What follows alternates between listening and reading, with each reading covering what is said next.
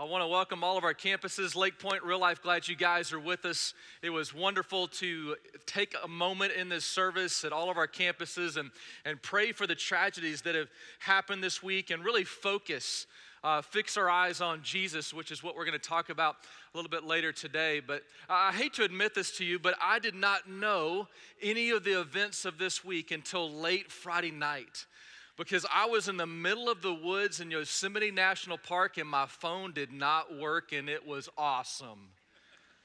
I mean, I didn't know any bad news. It's just something about getting away. We were on our annual man trip, we call it, with my boys on extreme camping, and there's just something about your phone not working. Something about society not being able to tell you any bad news or anybody able to call you and tell you about a problem you need to solve. Just being out in creation, to be reminded of the eternal power and divine nature of God. And so we were out there, and I was just reflecting on how good God is, how amazing He is working in our church at 10 locations, including our internet campus. And you've heard a lot of bad news this week. Are you ready to hear some good news? Here's some great news. There's a Middle Eastern pastor in a country where Christians are highly persecuted, and his house church is connected to our internet campus, and they watch us each weekend. And they're seeing conversions, and I got permission to show this to you because they're baptizing new believers. Here's a baptism in the Middle East, ladies and gentlemen. Powerful. I love this. And do you see the shirt there? Did you see the shirt? Life change happens here. Does that look familiar? That's our shirt. We're changing the world one community at a time. It's just wonderful. Listen, I want to welcome in a special way all those who connect over the internet, literally around the world. We're thrilled you're with us. I'm going to ask you to turn your Bibles to Mark chapter 9 as we continue our series called Radical, looking at the hard sayings of Jesus. And let me just tell you that sayings don't get any easier. They get more radical, and today is no exception. This saying today is going to continue to shatter any perception you may have that Jesus is just some mild and meek and approachable, nice teacher who hung out with sick people and widows. That is not a complete view or accurate view of who Jesus really is. The reality is He said some things that were the most radical things any person in history has ever said. And He said these hard sayings to people He was actually trying to persuade to follow Him. And I want you to see what He says in Mark chapter 9, beginning in verse 43. And if you don't have a Bible, just take out your worship guide and you'll be able to follow along in the text there and hopefully even take some notes today. We find this hard saying. Jesus says in verse 43, if your hand causes you to sin, cut it off. It's better to enter eternal life with only one hand than to go into the unquenchable fires of hell with two hands. If your foot causes you to sin, cut it off. It's better to enter eternal life with only one foot than to be thrown into hell with 2 feet. And if your eye causes you to sin, gouge it out. It's better to enter the kingdom of God with only one eye than to have 2 eyes be thrown into hell where the maggots never die and the fire never goes out. Well, aren't you glad you came to church today? I think you will be after we really dig into this. Before we look at what Jesus is actually saying, let's make sure we understand what He's not saying. I think you'll be relieved to know Jesus is not advocating self-mutilation. I think you'll be happy to know we do not have tables at the back of the room with chainsaws so you can cut off your hands and feet that have caused you to sin this week. But seriously, this still is an extreme saying. It's a hard saying, and for those of us who follow Christ, I believe this is going to be a hard message to hear because it's going to be convicting. Now, that's different than guilt. Guilt is man-made, but conviction, it comes from God's Spirit within us to say something needs to change. And as we really get into this extreme saying, Jesus is using extreme language to cause us to do extreme things, to be radical followers of Him. And when I think about extreme things, I think about the trip that I took this week. We felt like real men out in the woods. We disappeared for 5 days, hiked 34 miles. We climbed Mount Watkins. We had 65 pounds on our back when we disappeared because we had a lot of food, but the weight got lighter as we walked along and ate it.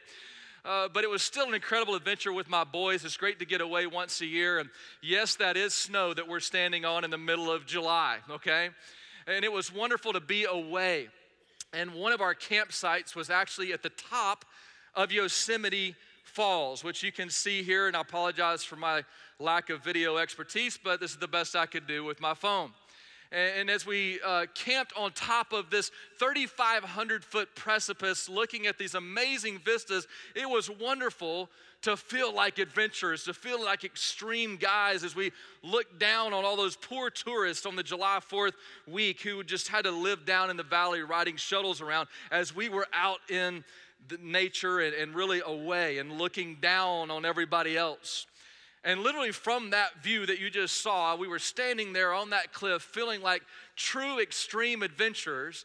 And I looked to my right, and there was a guy standing there, and I was feeling all good. Like, we climbed this, we're out here, our phones don't work. I said, how did you get up here?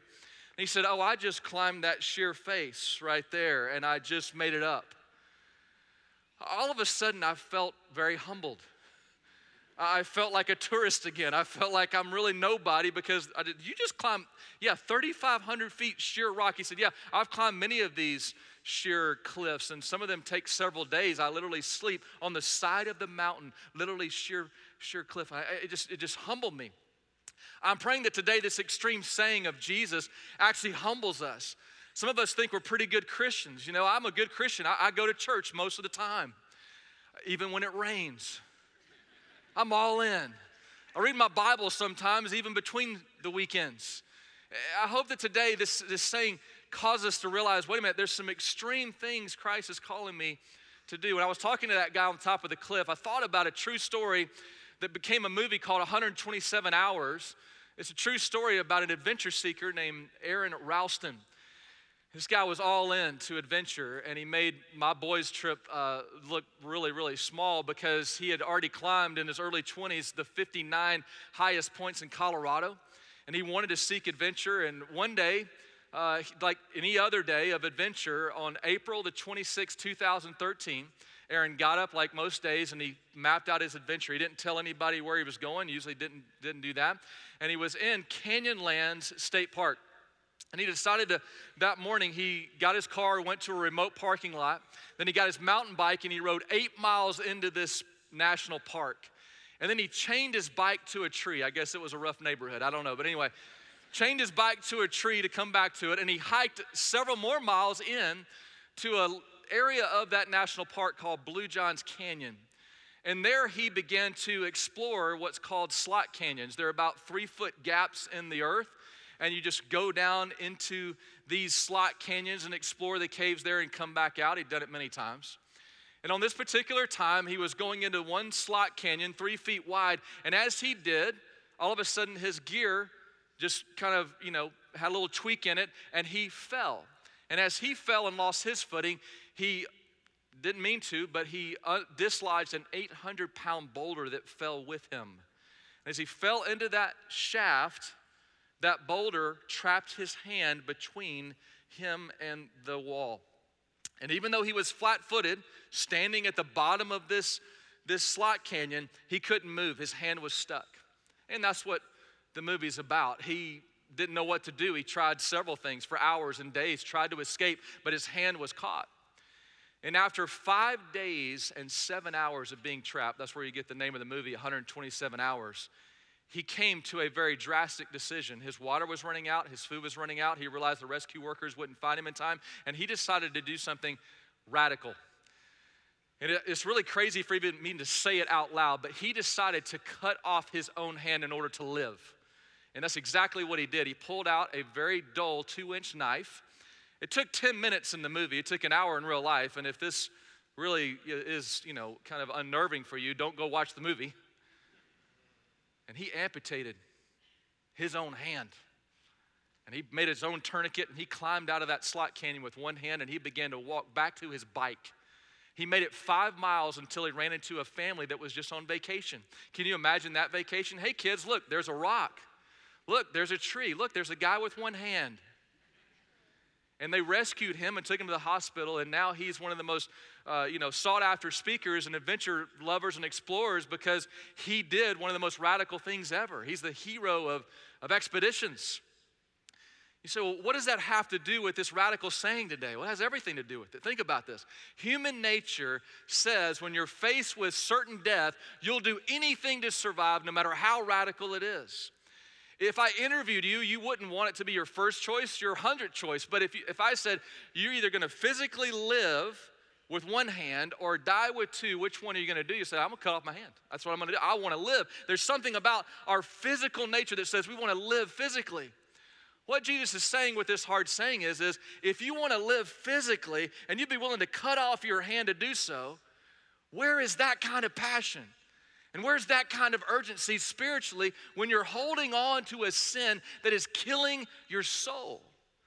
See, here's the big idea of the day if you're taking notes. What Jesus is saying is I came to not only forgive your sins, but I came so you wouldn't be comfortable in them. You see, Jesus, here's the big idea. He doesn't want us just to realize that he came to forgive our sins. He says, I don't want to make you comfortable in your sin. He wants you to realize today, no matter what you've done, where you've been, what mistakes you've made, you are forgiven. But don't get comfortable now that you are forgiven.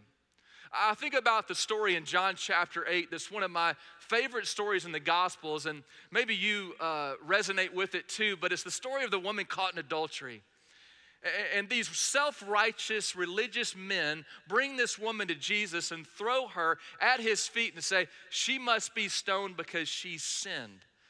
We all love the story because Jesus calmly stands up and says to them, you know what, you're right, let's stone her. But I tell you what, whoever's not sinned among you, throw the first stone at her. We all love the story because those self-righteous men all of a sudden realized they were in need of forgiveness too, and they dropped their stones and walked away. But I think we conveniently forget exactly what Jesus told that woman, because we all remember that he said, you're forgiven, I don't condemn you. But that's only part of his message. Let me show it to you on the screen. In John chapter 8, verse 10, this is what happens after all the self-righteous men leave. That Jesus stood up again and said to the woman, where are your accusers? Didn't even one of them condemn you? No, Lord, she said. But watch what Jesus said. And Jesus said, neither do I. And here's 5 powerful words. Go and sin no more. In other words, what Jesus is saying is I forgive you. But I'm not forgiving you so you can go back and do what you've been doing. I'm not forgiving you so you can go back to that old life. I created you for something more. I created you for something better. I created you for something significant. Don't go back to that path. You're on a new path now.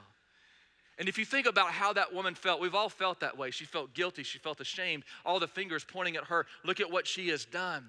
We've all been there, and then we've sensed that forgiveness. Jesus says, I forgive you. Because of the cross, we can find forgiveness. And we're thankful for that. And we say, yes, thank you, Lord. Is there anything else this woman can do but become a true follower of Jesus? Can't you see it? She's not going to go back to that old way of life. She's not going to look back in the rearview mirror. She's going to cut it off, if you will. She's got a new life now. She's got a new freedom now because of the forgiveness and grace of the one who loved her and is not going to hold that sin over her anymore. In the same way, can we look at the forgiveness of Jesus and just blink? Can we look at the forgiveness of Jesus and go our own way? Can we look at the forgiveness of Jesus and hold on to sin? Can't we too look and say, I've been forgiven, the grace and the freedom I have, I must walk a new way. I must live a different life. I must follow a radical Savior. I want to ask you to turn to Proverbs chapter 4, and let's unpack this some more. And I want to share with you 3 questions that I think will help you wrestle with how to apply this hard saying. Because I hope you're picking up on this, because this is not an eye issue. This is not a foot issue. This is not a hand issue. This is a heart issue. Jesus is saying this extreme words here and making extreme statements so we can make extreme decisions about how we're going to protect our own hearts spiritually so that we can make sure our lives are following him, because our hearts, our souls, is the part of us that lives forever. Look at Proverbs chapter 4. I'll show you several verses. Look at verse 23. It says, guard your, here it is, heart. Guard your heart above all else, for it determines the course of your life. Jesus is saying this hard saying. He's saying, I want you to get serious about guarding your heart, because it is literally the course of your life. Your version may say the wellspring of life. But notice the first word, he says guard. It's very serious. It was the word used to guard a wall at night. Jesus is saying, don't sleep on the night shift. Don't get comfortable in your own sin. How do you guard your heart? How do you not get comfortable in your own sin? Well, you evaluate your hands, your eyes, and your feet. You get serious about what your hands and your eyes and your feet are doing. Let me show you from Proverbs chapter 4. Go up to verse 13. Proverbs chapter 4, verse 13. Here's a verse about hands. It says, take hold with your hands. Take hold of my instructions. Don't let them go. Guard them, for they are the key to life. Here's the first question. If you're taking notes, you can write down. What am I holding close? What am I holding close to me? What you hold close affects your heart. What you hold close either draws your heart toward God or moves your heart away from Him. What are you holding close today? Maybe you're holding on to a grudge. Maybe you're holding on to anger like Pastor Steve was talking about. Maybe you're holding on to resentment. You've got to let go. You can't hold on to that. It's taking your heart away from God. Maybe you're holding on to the stuff of the earth. You know, Jesus talked more about money and possessions than He did heaven and hell. Why? Because those things that are temporary can draw your heart away from what is really important, what's eternal. And He's saying you got to be generous. Why? That means you're letting go. If you're not generous, that's a sin. You've got to make sure you let go of the things that are temporary to take hold of the things that are eternal. What are you holding on to? Maybe you're holding on to the opinions of others, what's trending on social media, what all your friends are doing. You got to let go and not conform to the pattern of this world anymore, but be transformed by letting God change the way you think. Maybe you're holding on to a sin. No one even knows about it. And you're so comfortable with it because it's been in your life so long that you're not letting go. You're saying you're following Jesus, but you're not letting go of it. You know what you're doing with that sin? You're spiegling it. You know who Spiegel is from Lord of the Rings, if you've read or seen the movies? Spiegel's that really ugly guy that can't let go of that ring. It's his precious thing. And the whole movie you're going, please let that go. You're really ugly, okay? Please let that ring go. Do something else. That ring's killing you, okay? But he can't let go. And maybe that's what you're doing. You're keeping your sin just close enough where you feel good about it as a Christian, but close enough to take hold of it when you want to. What Jesus is saying is, no, you got to cut that off. Don't hold that close, because what you hold close affects your heart. What are you holding close? If your hands are holding anything besides God's voice and His truth, it's taking your heart away. Look at your eyes in verse 25. Go down to verse 25. He says, look straight ahead. Look straight ahead. Fix your eyes on what lies before you. Here's the second question. Where are my eyes looking? If you want to know where your heart is, and if you're taking this hard saying seriously, look at what your eyes are looking at. Get drastic about that. We know that part of this saying, this hard saying about eyes, Jesus is definitely referring to sexual sin and the temptation of our eyes. In Matthew chapter 5, in the Sermon on the Mount, Jesus says to the religious, self-righteous leaders, He says, you say don't commit adultery. I say if you look at a woman with lust in your heart, you've committed adultery with her already. And then the very next thing Jesus says is, if your eye causes you to sin, pluck it out. There's definitely a warning here towards sexual sin when it comes to our eyes. Did you know that secular society is even realizing the damaging effects of what that does? Time Magazine, you guys know that Time Magazine is not a theological journal, right? The front cover of Time Magazine recently this year in April talked about pornography. It basically talked about how young men who've grown up in a pornographic society are now saying enough is enough. And it gave all these really sad statistics, which I won't read all of them, but pornography is now a $97 billion industry a year. 1 out of every 5 searches on Google is looking for sexual material. The average age of first exposure to pornography now is the age of 8. I won't give any more sad statistics, but they're just talking about how this is harmfully affecting the mental health of guys and the horrible effects to young women. But it says, I quote, this is from Time Magazine, Americans have to control ourselves and stop this epidemic, end quote. Even secular society is realizing there are things that we look at that are killing our souls in our relationship even with other people. Job chapter 31 verse 1 is one of the most powerful verses I know about this issue, and my boys and I talked about it in our camping expedition this week, but it says this, I made a covenant with my eyes not to look lustfully at a young woman. What Job is saying is my eyes affect my heart. And I'm making a decision to protect what I look at. And I'm going to respect women by where my eyes go and what they look at. Now, if you don't struggle with pornography, you may be sitting back and saying, I don't really deal with that. Let's talk about Amazon Prime. This message just got personal. What's the difference? You see something you don't need. You don't need to have it, but one click away. It is one click away. You can have it. Did you know that according to Huffington Post, counselors are now dealing with people who have addictions to Amazon Prime? Because what they see, they have to have, and they can't do anything about it. It has become something uncontrollable. It's drawing their heart away. We have to think about what our eyes are looking at. I love Hebrews chapter 12, verse 2. This is what we did in our worship song before this message started today. I love this. It says, let us keep our eyes fixed on Jesus. You could sense it in the room, couldn't you? All the things you brought in this room, when you start focusing on Jesus, it changed. Watch this. Keep your eyes fixed on Jesus, on whom our faith depends from beginning to end. He did not give up because of the cross. On the contrary, because of the joy that was waiting for him, he thought nothing of the disgrace of dying on the cross, and he is now seated at the right side of God's throne. Keep your eyes fixed on the things you want your heart to be drawn to. Guard your heart by guarding your eyes. Let's talk about our feet. Verse 26. Proverbs chapter 4, verse 26. It says, mark out a straight path for your feet. Stay on the safe path. Here's the third question. Where am I going? Why would Jesus say, cut off your foot? Because your feet take you to places that are away from God.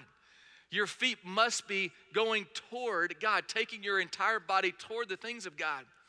This is not just talking about where you're going this Friday night, although it's included here. Make sure your feet are carrying you to places that are going to help you and be beneficial and motivate you and encourage you to things of Christ. It's also talking about where you're headed for eternity. Where are you going? If you're a Christian, you're going to heaven because of Jesus. And so what Jesus is saying is, well, act like you're headed there. That's why he's talking about heaven and hell so much, because every soul, listen to me right now, is going to spend eternity in one of two places. And the way you get to heaven is by receiving the free forgiveness of Jesus. Then Jesus is saying, now act like you're headed there. You see, you may say, well, I'm going to heaven, but I'm going to live like I'm going to hell. And Jesus says, that is not acceptable. If you're going to heaven, it's time to get radical. It's time for people to glance at your life and go, oh, that person's going to heaven. I talked to a person before this service last night, it's Saturday night service, and they were there early. I said, hey, you're here early. He said, I'm coming from a funeral. I said, I'm so sorry. He goes, no, you know what? It's a celebration. Because my friend lived like he was going to heaven. He gave up several offers to make lots of money and helped inner city kids, and he was always helpful. He was always serving. He was always generous, and you could just tell that heaven was his home. And by your life, what you do with your eyes, your hands, your feet, can you tell that you're going to heaven? Jesus is saying, keep your feet on the right path. Look at what he says in the next verse, verse 27. He says, don't get sidetracked. Don't get sidetracked. Keep your feet from following evil. That's what Jesus is saying in this hard saying. Don't get sidetracked. Keep your hands free to serve me. Keep your eyes clear to fix on me. Keep your feet on the path like you're heading toward me. I am the way, the truth, and the life. I am the path to heaven. So what are those things that are stealing your heart away, that are destroying your soul as God would have you to live? I love what Jesus says in John 10, verse 10. He says it this way, a thief, I love this is the Message translation, a thief is only there to steal and kill and destroy. I came so they can have real and eternal life, more and better life than they ever dreamed of. Your version may say abundant life. This is overflowing life, more than you've ever dreamed of. And here's the question today. What are you doing that is keeping you from that incredible life Christ wants you to have? What are you looking at? Where are you going with your feet? What are you holding close with your hands that is keeping you from that kind of life that's more than you ever dreamed of? You say, well, it's not that really that serious. I mean, are you serious? Is it really stealing or killing or destroying me? Yes. We all know as Christians that sin leads to death, but why do we hold on to those things? We say, what can it steal, kill, and destroy? It can steal your desire to worship God. It can kill your desire to give, to pray, to read the Bible. It can kill the affection you should have for the one who gave his life and does not count your sin against you. And Jesus is saying it's not going to be that way. He's calling us with this extreme statement to say, I want you, everything I created, to experience life. I want you to experience grace. I want you to walk in freedom. I want your eyes to be clear. I want your hands to be pure. I want your feet to be walking the right path. I want you to have a clear conscience, head held high, and saying, I'm a child of God who is living a different life, who I've been forgiven, and now I'm going from there, and I'm sinning no more. This is not talking about perfection, by the way. This is talking about living a different life. It's not talking about perfection, but the direction of your heart. You say, well, what do I do with this? How do I apply this? As I wrestle with these questions, what are some action points? And I actually learned the action points I want to give you from a couple of guys I met on the trail. I was feeling very extreme until I met these two guys. And I'll show you a picture of them. His name is Corey and Mike. Corey and Mike ran into these guys on the trail, and they were actually right at the very first trailhead. And I said, they said, hey, where are you going? I said, hey, we're walking 34 miles in the woods. I got 65 pounds on my back. We're doing this, and I'm trying to really, brag to them what I'm doing. I said, what are you guys doing? They said, oh, we're hiking from Mexico to Canada. I was like, well, what did you just say? So yeah, it's going to take us 155 days. We've already mapped it out. We left 8 miles into Mexico, and now here we're in Yosemite. We're, about 3.5 months in now, and all of a sudden I'm feeling this small again. I'm hoping that's what this extreme statement's going to do for you as a Christian. Like, hey, wait a minute. There's more. There's more. And these guys are walking 2,660 miles. And they were just my inspiration. I got to know them, and I got the extreme action points I wanted to give you from the conversation with these two guys as we walked on the trail for about a mile. And let me just tell you, it was obvious that they had made some extreme decisions to get this done. And here's three things I want to just end with. First one is I want you to get in a life group. I found out that Corey and Mike decided that they should never walk this trail alone. That was Aaron Ralston's problem, by the way. He got stuck in that canyon. Nobody was there to help him. When you get stuck, who's there to help you? When you're struggling, who's there to pray for you? And I want to encourage you, we're going to have a big push for life groups this fall. If you've never been in one, that's how this church gets smaller. We are a church of small groups. Get in one. Find people to encourage you that you can encourage. They can encourage you, pray for you. You can pray for them. I just want to encourage you to do that. I encourage you to find people who are going to be on that trail, walk that path with you. We had one of the officers that was shot actually come to service Saturday night. She's part of our fellowship. And she came to Connection Center for prayer. And as she was there, the person praying for her, you can't make this stuff up, just praying for comfort over her life and those the others officers that we've already prayed for. And she said, are you going to life group? She said, we would have a life group, but they're in Egypt. They all left to go on a mission trip to Egypt. And the lady that prayed for them in the Connection Center said, come to my life group. We've got 5 police officers. We'd love for you to be in our group tonight. I said, oh, that'd be great. And don't you just know that in the most tragic of times, isn't it great in the crisis of life to have people there, that you're not stuck in a canyon by yourself? Get into a life group. Here's another thing I learned from Corey and Mike, that you make a decision before you do something. The way I would say this for Christians is decide before you're tempted.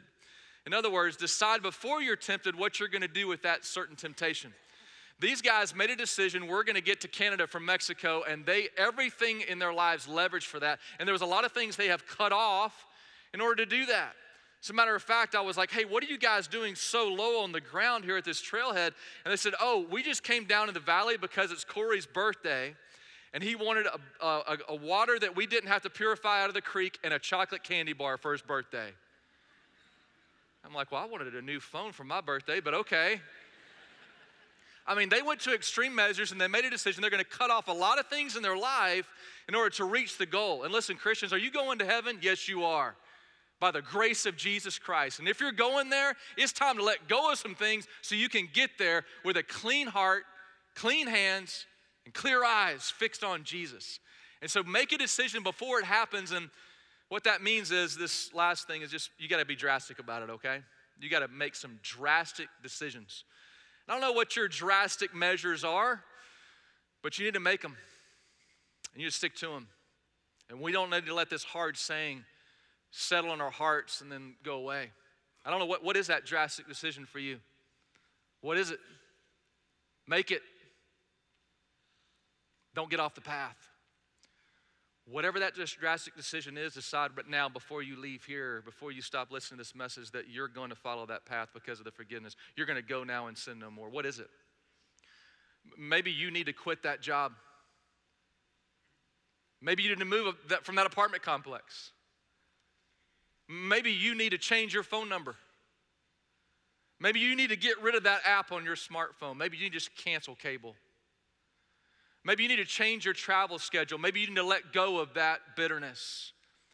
Maybe you need to stop buying things that you don't need. Maybe you need to get some accountability in your life. I don't know what your struggle is, but get drastic with it. Whatever is killing your soul, get it out of your house. Get it out of your life. Break up with that girl. Break up with that guy. So you know what? Enough is enough. I'm not going to that place anymore.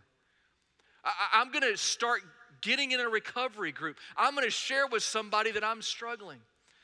Because the drastic measures that you take show that you're listening to the radical Savior that calls us to not just be forgiven, but to act like we're forgiven and to live like you're going to a place called heaven.